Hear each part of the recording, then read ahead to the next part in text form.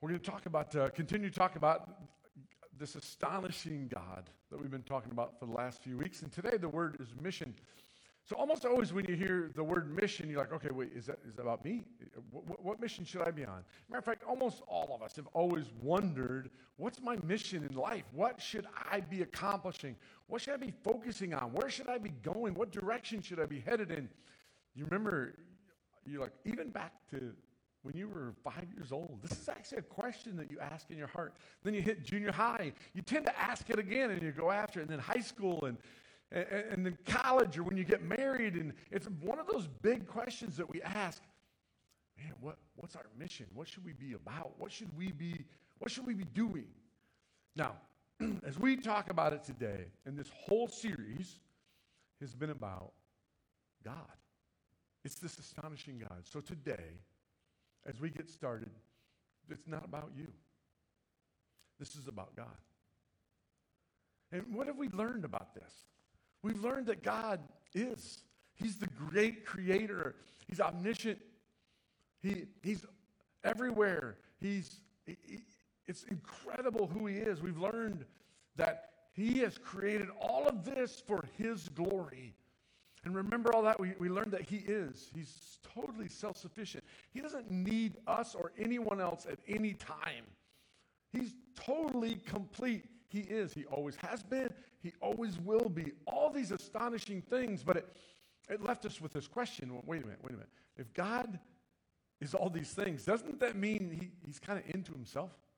Like, is it okay that God is totally focused on his glory and that everything is supposed to give glory to him and show his glory? And we found this amazing truth, right? This just incredible truth. His glory is greatest.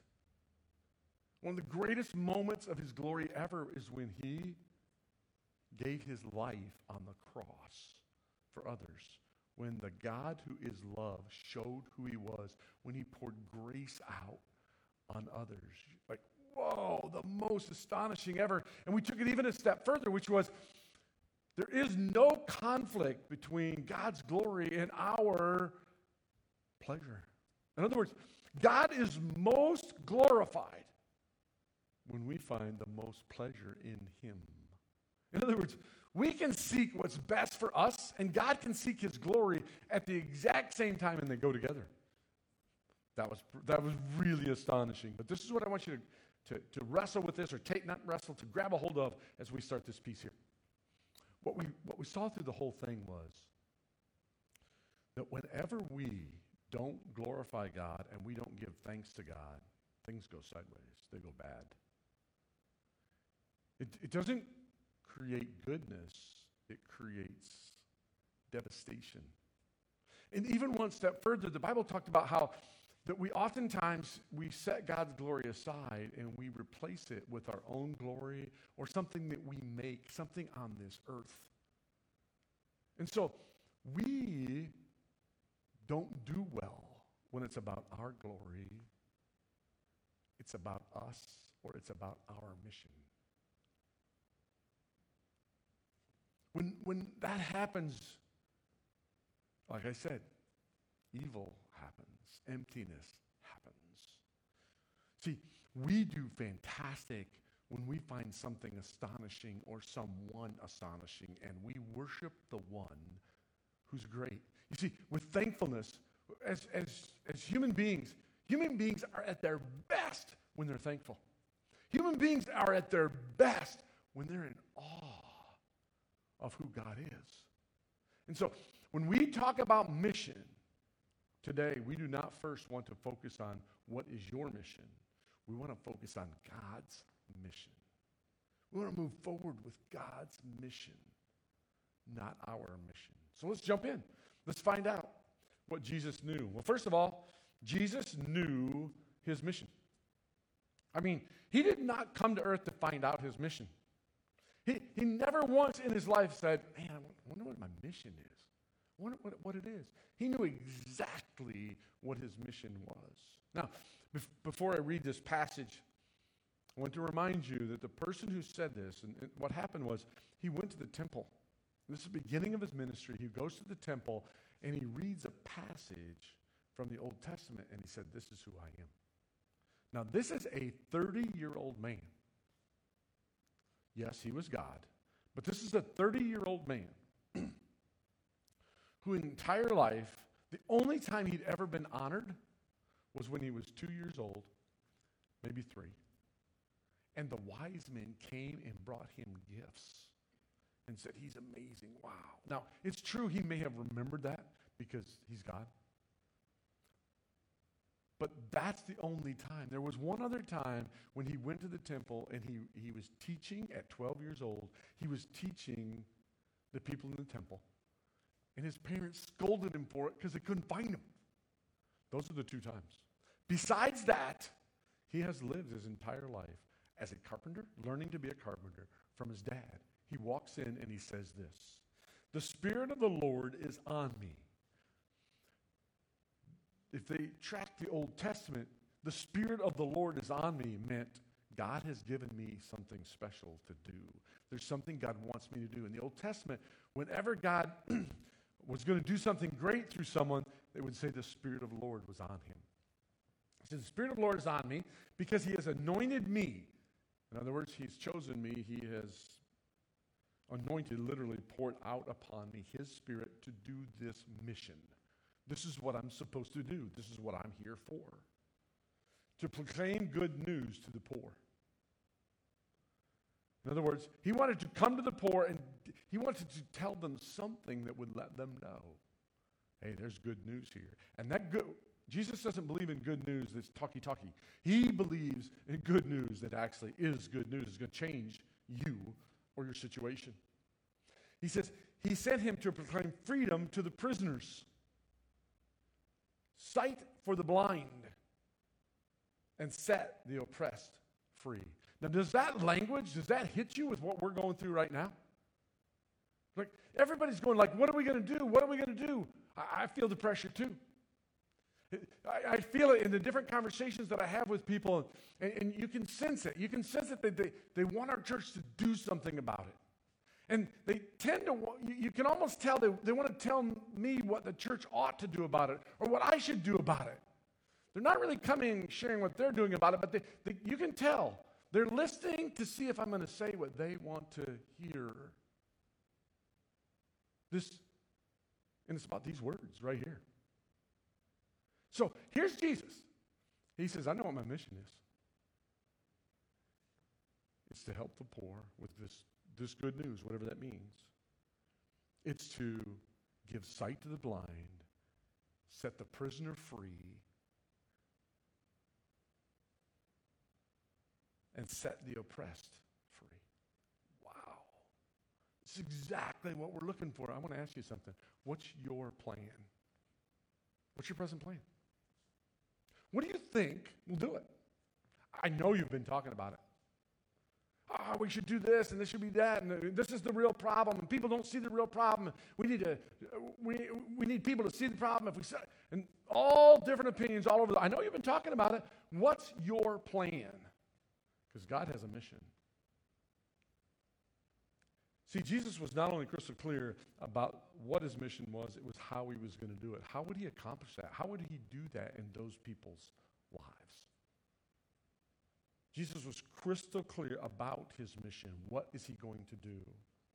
She will bear a son, and you shall call his name Jesus. For he will save his people from their sins. Does that hit you as astonishing? Oh, come on. That's that church thing. And you may look at it that way. You may see sin as something the church came up with. What is sin? Sin is when you miss the mark. Sin is the opposite of righteousness or goodness. Sin, if it begins to be given names, in terms of what we're talking about, sin is whenever you try to find glory from any place but God. Sin is when you try the source of your pleasure, the source of your life, where you would be satisfied from, what you want to drink from or get it from, is anything but God himself. Like, oh, that's that church thing. No, that's not a church thing. It's a real thing. So if you think sin is just something people kind of do, this isn't going to be astonishing to you. But if you look at it the way that Jesus looks at it, which is this, at the root of racism is sin. Like, no, sin is racism is a sin. No, racism is the fruit of pride. Racism is the fruit of, hey, I am better than someone else. Racism is the fruit of the idea that there are groups of people that because they're a certain color or they come from a certain place, they're anyway different at the core than someone else. Sin is the root of oppression. Sin is the root of the abuse of power. No, the abuse of power is sin. True. But are you thinking you're going to get rid of the abuse of power without first getting rid of sin? Jesus doesn't look at it that way. All that we have going on around us. Poverty. At the root of poverty is sin. Oh, you're saying that people are poor or sinful. You got to twist it hard to come up with that one. No. I'm saying the fruit of sin is poverty. You see, Jesus said, the way that I am going to set them free, the way I'm going to give them sight, the way that I am going to give good news to the poor is I'm going to deal with the sin. He later says, just as the Son of Man did not come to be served, but to serve and to give his life as a ransom for many. There he did. He did it again, guys. He did it again. Here's God. He has all the power in the world. And what's he going to do with his power? We are going to put those people in their place. We are going to take care of this situation. We're going to make these people do what we want. No. He said, I'm going to take my power. I'm not going to force people to do anything. I'm going to take my power and I'm going to serve all the way to the end of which I'm going to give my life as a sacrifice.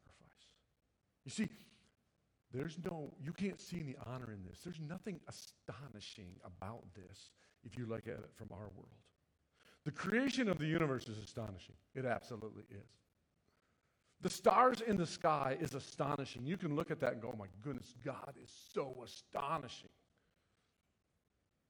You travel, have you ever seen a Snow Peak mountain? Oh my, it blows you away. You can't stop looking at it. It's so astonishing. This was not. This was grace. This was serving someone who did not deserve to be served, and then giving your life in the most humiliating, demeaning way possible for someone who hated you. Why is that astonishing? You see, because God does not use our way or our mission. God has a mission of his own, and he's going to complete that mission in a very specific way. It's by grace, which leads to service, which leads to sacrifice. That's astonishing. Jesus came to a world that is every bit just as broken as our world. And what did he do? He said, I'm going to bring the entire power of the universe, and I'm going to act in love, and I'm going to serve, and I'm going to fulfill the mission that I've been given. I'm going to set people free. That is astonishing. That's his mission. That's his whole mission. Jesus is also clear about our mission. Now we're going to talk about us a little bit, but let's be focused. Let's stay focused on what Jesus has to say, not focus on ourselves. Then the 11 disciples went to Galilee, to the mountain where Jesus had told them to go. So he has already died on the cross. He's rose from the dead. And he told the disciples, I want you to meet me here. This is the last thing he says just before he leaves and goes back to heaven. When they saw him, they worshiped him, but some doubted. That's interesting, right? So these are men who've watched this 30-year-old man for 3 years. He's now 33 years old. He's no longer just a carpenter. He has healed people. He has done miracles where he controlled the weather. He has fed thousands of people. He has given literally sight to the blind. He has taught in ways that blew them away. They watched him die, and now they see him alive. And they're like, I just can't, I don't know. It's so hard to believe. So interesting how Jesus interacts with doubters. You know what he does with doubters? He continues to reveal himself to them. He encourages them. Now be careful. They're not self-righteous. The self-righteous says, no, Jesus has to prove himself to me. The self-righteous says, no. I have my own plan for handling this. I'm not buying into this until you show me how your plan is going to work. Tell me how this is going to help us. And you're going to judge God's plan. We don't have time to go into all of this. I just want you to know it's not good for you, the way he responds. But for the doubter, if you're a doubter, keep walking with your doubt. Don't think you have to come to a complete conclusion and be like, oh, I believe. No. These people are doubters, and he gives the mission to the doubters as well as the others. Then Jesus came to them and he said, all authority in heaven and earth has been given to me. What's the authority have to do with anything? Well, whenever you give someone a mission, authority is all about it. It's core. If you're going to follow somebody's mission, it has everything to do with who had the authority to give you that mission. And not only that, when someone else comes along and they tease you with another mission, or they think you should be on another mission, or they try to get you or coax you to take off on another mission, maybe a good one. The question is, who has authority to give the mission? It works like with you at work. You're at work and maybe you have a manager who's over you. And so they come to you and they say, I want you to go on this mission. Go do this. So you take off and you're doing the mission. And along comes the vice president. And the vice president says, what are you doing? I said, I'm doing this mission. He goes, you know what? I don't want you to do that mission. I want you to do this other mission. Now, if you're wise, you're going to do what the vice president tells you to do. Why? He has more authority than the first one. And so you go off and you're doing that mission. You get your work done and you walk across the path of the president. And the president says, what are you doing? He says, I'm doing the mission that the vice president gave me to do. And he goes, that's not the mission I want you on. This is the mission I want you on. If you're wise, you're going to do what he says. He has the ultimate authority. Jesus says, I have been given ultimate authority. No one with more authority will ever come into your life and say, that's not the mission I want you to do. I want you doing this. God the Father will not show up and go, you're on the wrong mission. This is what I want you to do. Jesus has all authority. He goes on to say, and therefore, go make disciples of all nations. Now, if you respond to this, like build the church, get people to believe what you believe, get people to join your religion, then this is not astonishing. But that's not what that means. You see, what make disciples means is that someone who is a slave to sin, who has self-doubt about who they are and who is trying to figure out how to be good enough so their life is valuable. They're trying to make sense out of life, but it's empty. And sin ultimately rules their life. Sin might ultimately rule their life, so they're really evil people and they hurt a lot of other people. Or sin might rule their life that they're really self-righteous. And so they think they're helping a lot of other people, but the fruit, the ultimate fruit of their life, racism, oppression, poverty. To become a disciple is to move from that person to accepting one, forgiveness. This person now has a relationship with God himself. They can experience the glory of God. They can experience the pleasure of God, the satisfaction of God. They are a disciple. They are a follower of Jesus Christ. They have gone from, I'm trying to be good enough, I'm trying to be good enough, I'm trying to be good enough, I'm trying to make my life into something, to the Lord Jesus Christ giving them his righteousness and being able to say to them, you are everything I ever dreamed you would be by my grace. That is astonishing. That's an incredible change in that person's life.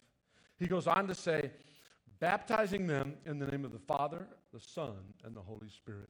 In other words, they become part of the family of God. They become part of a true family, an eternal family. For many of you, this is a big deal. You have lived your entire life, and you have had to try to make your dad into somebody he's not because he was not a good father. And his father before him was not a good father. And when you become a disciple and you are baptized into not by water, but by the Spirit, when you are baptized into the body of Christ, God is your dad.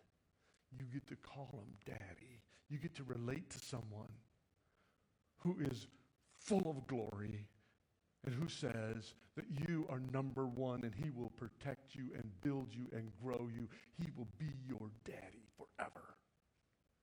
That's a really, really big deal. It's astonishing. And the Son, you become brothers.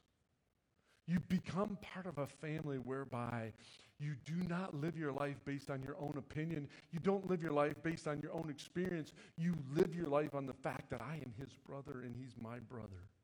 Lots of us come from families where the brothers don't get along. And you know the drama of what that's like, and it's always there. And this is moving from that's my family to no, Jesus Christ is my brother. That's astonishing. And the Holy Spirit, the Spirit of God, literally comes and indwells you. And teaching them to obey everything I have commanded you. I can hear you. I can hear you saying it. Yeah, that's what I thought. It's all about, you got to do what God says. You got to obey the Bible. It's the same church stuff I've always heard. The only reason God wants to do this, he just wants to control people, and he wants to get them in order. He just, and anyway, nobody can do it anyhow. No, you misunderstand. The mission that Jesus has sent us on is to introduce people to Jesus that he might change who they are on the inside so they might live an entirely different life on the outside. The reason that we teach them to obey everything is because we teach them what's actually true so they're not living based on a lie. Because when you live based on a lie, it always leads to destruction. You don't think it's an amazing, incredible mission? An astonishing mission that Jesus has sent us on? That we would introduce people to Christ so that even though they're now alcoholics, they could find the real source of the problem in their life, which is sin. They could identify what that sin is, and they could find that Jesus Christ has overcome that sin, and they could go from being alcoholic to being a loving father. You don't find that mission astonishing? I think it's incredible. I think it's over the top. You see, our church talks about moms and fathers and families a lot. We do. We don't have the power to change a man from a lousy father to a good father. We don't have the power to do that. What we have been called to do is introduce people to Jesus Christ, who gave his life and has the power to change that man, because I'm convinced beyond a shadow of a doubt that if we take a man who is full of pride and uses force on his wife and on his children to get what he wants, and they become humble. In other words, they obey the word of God. They become humble human beings. Now, I'm so convinced of it because we have story after story of it at Skyline, of wives going, I can't believe this guy. He is totally different than the guy I married. What happened? He went from proud to humble. He went from selfish to loving. He went from cold to kind. He went from self-focused to compassionate. That's the mission that Jesus has called us upon. That's what he has asked us and made crystal clear what his mission is and crystal clear what your mission is and what my mission is. We're going to hear from a missionary now, and this is a missionary who's traveled to Paraguay. He's from our church. He grew up in Ecuador, but he's married to Juanita. Juanita grew up in East Orange, right here. And she was called to be a part of God's mission, and she's said yes. I want you to meet Dario and listen to his story. God's mission, as he has shown it to me, for me has been a process. At around 10 years old, I would go with a group of adults from my home church and visit a small village once a month. It was an indigenous community who had their own language and culture. It was fascinating. I enjoyed going out there, but oftentimes I wonder, what's the point of going there if we cannot understand each other? Later, right out of high school, for the next 9 years, I had a chance to lead several short-term mission teams into different indigenous communities to help build houses, play soccer with the kids, and bring humanitarian aid. Seeing this interaction with these people in part bothered me because there was obviously a language and culture barrier that kept us from going deeper. Although we called each other friends, there was no spiritual connection.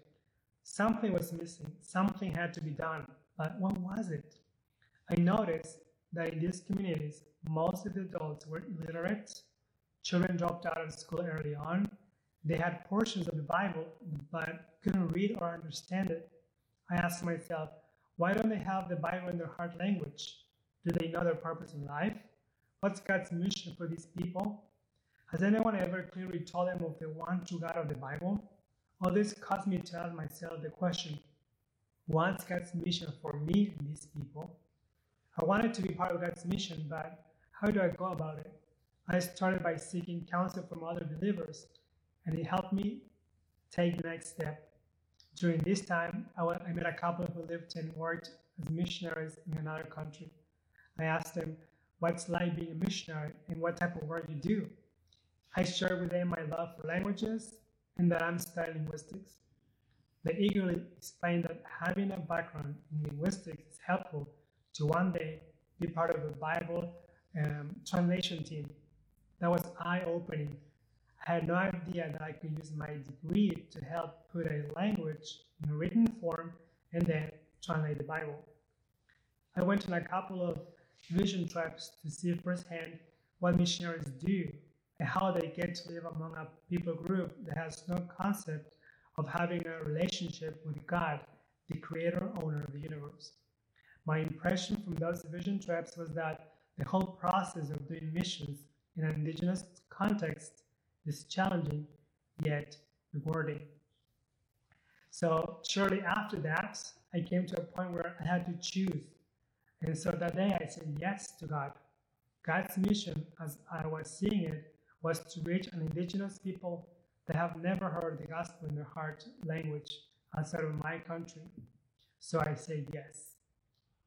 So saying yes to God meant that I had to hold my own plans loosely and maybe even forget them altogether. There was a time when I wanted to be a traveling hippie and teach Spanish, but after all he has shown me about his mission, I saw that his plans were better than mine. Saying yes to God also meant I had to leave my family behind, This was hard because my mom is a single mom who at that time had young kids still at home to raise and had to work several jobs to care for them. But again, I had to trust God that He will take care of them. I had to leave behind my comfort, miss out on birthdays, graduations, a familiar environment, and even favorite foods. I had to resign from a job that I had worked for 9 years and turn down good job offers that I received afterwards. Saying yes to God meant to be laughed at and ridiculed by friends, family, and old bosses because I was choosing to leave behind a comfortable and perhaps easier life. Instead, I got married, and my wife and I trained together to become missionaries in the country of Paraguay, where God had brought us to live and work 3.5 years ago. So what does it look like to keep saying yes to God now? It's being here in this country because that's where He has led us as a family to be in order to share the good news of Jesus Christ to an unreached people group in a way that they can understand finally. To keep saying yes to God translates into times of doubts and sometimes insecurity. There are days I ask myself, am I doing the right thing? Am I the best person qualified for this? Is this the best place to raise my family? But then I remember we're not alone and that He is here with us every step of the way. Saying yes means continually keeping our eyes focused on the course, constantly looking back on God's care ever since we journeyed to partner with Him in His mission to be His hands and feet. To keep saying yes means trusting God whose plans are perfect. His mission for me is about these people whom He loves so much, just like He loves you. Loves you and me. We may face rejection by the people. They may not like how we speak their language or what we have to say, even though it's true. To keep saying yes to His mission is to invest our energy, effort, and time and not give up when those hard times come. It is to realize over and over again that it is not about me and my abilities or strength, let alone my weaknesses. It's truly about God joining in His mission so more people come to know and praise Him. Lastly, to keep saying yes means that one day, and we pray for this, the community where we work will have a clear understanding of who Jesus Christ is and that He gave His life so they too can have eternal life. I am so humbled by the fact that He's invited my family and I to give up everything for a task that has the certainty to change people's life for all eternity. I love the fact that we can hear all the way from Paraguay. It's really incredible. Did you catch some pretty important pieces there? So he said it over and over again. He didn't answer the call to his mission. It's true. He had passion. He had talents. He has abilities. And yes, God has used all of those in where God has taken him and the way that God's going to use him to help set people free. But that's not where it started. Where it started was when he said yes to God. And then he has all these different times that he's going to say yes, yes, yes, yes, again and again and again, where he hits obstacles. And the yes is the same thing every time. Can I trust God? Will God take care of me? Is this what God has called me to do? And along that way, he discovered some of his talents and abilities and how that can make such an incredible difference. His talent to interpret or to write the Bible in someone else's language. Wow, what a talent. That's not the core. That's not the core of what the call is or him saying yes. And all the way to the end, when it gets hard, he doesn't stay there because he said yes. He stays there because God called him and he said yes to God, to Jesus. He trusts him. There's something that Jesus said in another place where he declares the mission. And I want to take a look at a few principles we grabbed from there. And I have other sheep that are not of this fold. I must bring them also, and they will listen to my voice, so there will be one flock and one shepherd. One is that Jesus has other sheep. There are people all over our world, all over our community, some in your family, that Jesus wants to reach. There are sheep.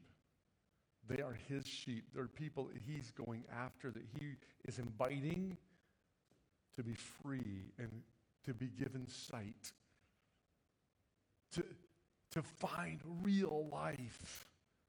They're around you. These sheep are scattered outside of our church or churches. You know, that's why Skyline operates the way it does. Skyline is not for us. Skyline is not so you can come someplace and be loved and be taken care of and build this great, amazing life and do your mission. No. There are people scattered all over Bloomfield. That's where our focus is. There's people scattered all over the world. And if we focus only on ourselves, we're not going to see them, and that's our mission. Jesus is committed to his lost sheep. How do you know that? Well, first and foremost, he came and served and gave his life. And he calls you and I to do the exact same thing. See, he's still committed to the serving and the sacrifice. But he's invited you and I to be a part of it. He's invited our church to be a part of it. And lastly, the sheep will come. You don't measure success of your life, and you don't look at your life and go, oh, look, all these people that I led to Christ. You don't know when the sheep are going to come. You don't actually know which sheep are the ones that Jesus is going to specifically use in his mission to reach. If you read it all about missions and how people have gone around the world, there are story after story of the pioneer missionary who goes someplace and they minister for years and years and years. And they see maybe one or two or three people come to Christ, but they just keep serving and sacrificing and serving and sacrificing. And then the next missionary comes along, and maybe that missionary passes away, and then whew, the sheep come. You see, we don't stay with the mission. We don't accept the mission and then stay with the mission because, yeah, look at what we're doing. This is great. This is awesome. We're winners. No. We are part of Jesus' mission. He will bring the sheep. We just trust him for that. Will you answer the call? There's a couple ways you can answer the call. One is, God, help me on my mission. No, it's not your mission. Or, God, I will help you on your mission. No. The answer is, yes, God, you are my authority. I belong to you. I understand this is my mission. Your mission is always my mission. It is not about saying yes to sacrifice. It is about saying yes to the mission regardless of the sacrifice.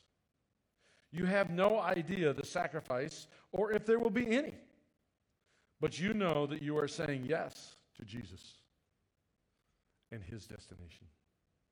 I am part of the greatest possible mission. You know that your life is going to last for eternity. People are going to come to Christ, and you get to be a part of it. You get to be in the middle of the action. You are going to be in the middle of the best of God's glory. You are going to get to see God's heart, Christ's heart, experience Christ's heart, because you are going to be right in the middle of the mission with him. It is astonishing. Let's pray. Lord Jesus, I pray first of all for the sheep all around our church that you've sent us to reach. Lord, help us to serve and to sacrifice. Help us to measure our life based on serving and sacrificing, not on building and collecting. Then, Lord, I want to pray for our church, that we will always be a church that is focused on you, saying yes to you, trusting you, being astonished at you and responding to you. Lord, I pray for me as our pastor, that I never trade in your glory and your greatness and your goodness and your mission for anything that's on the face of the earth. And lastly, I pray for every person who's watching this, many of whom you are calling right now. You've been calling them for a while, and they're saying, wait, maybe, that today would be the day they would say beyond a shadow of a doubt, yes, Jesus, your mission is absolutely my mission. I accept the call. In your name we pray. Amen.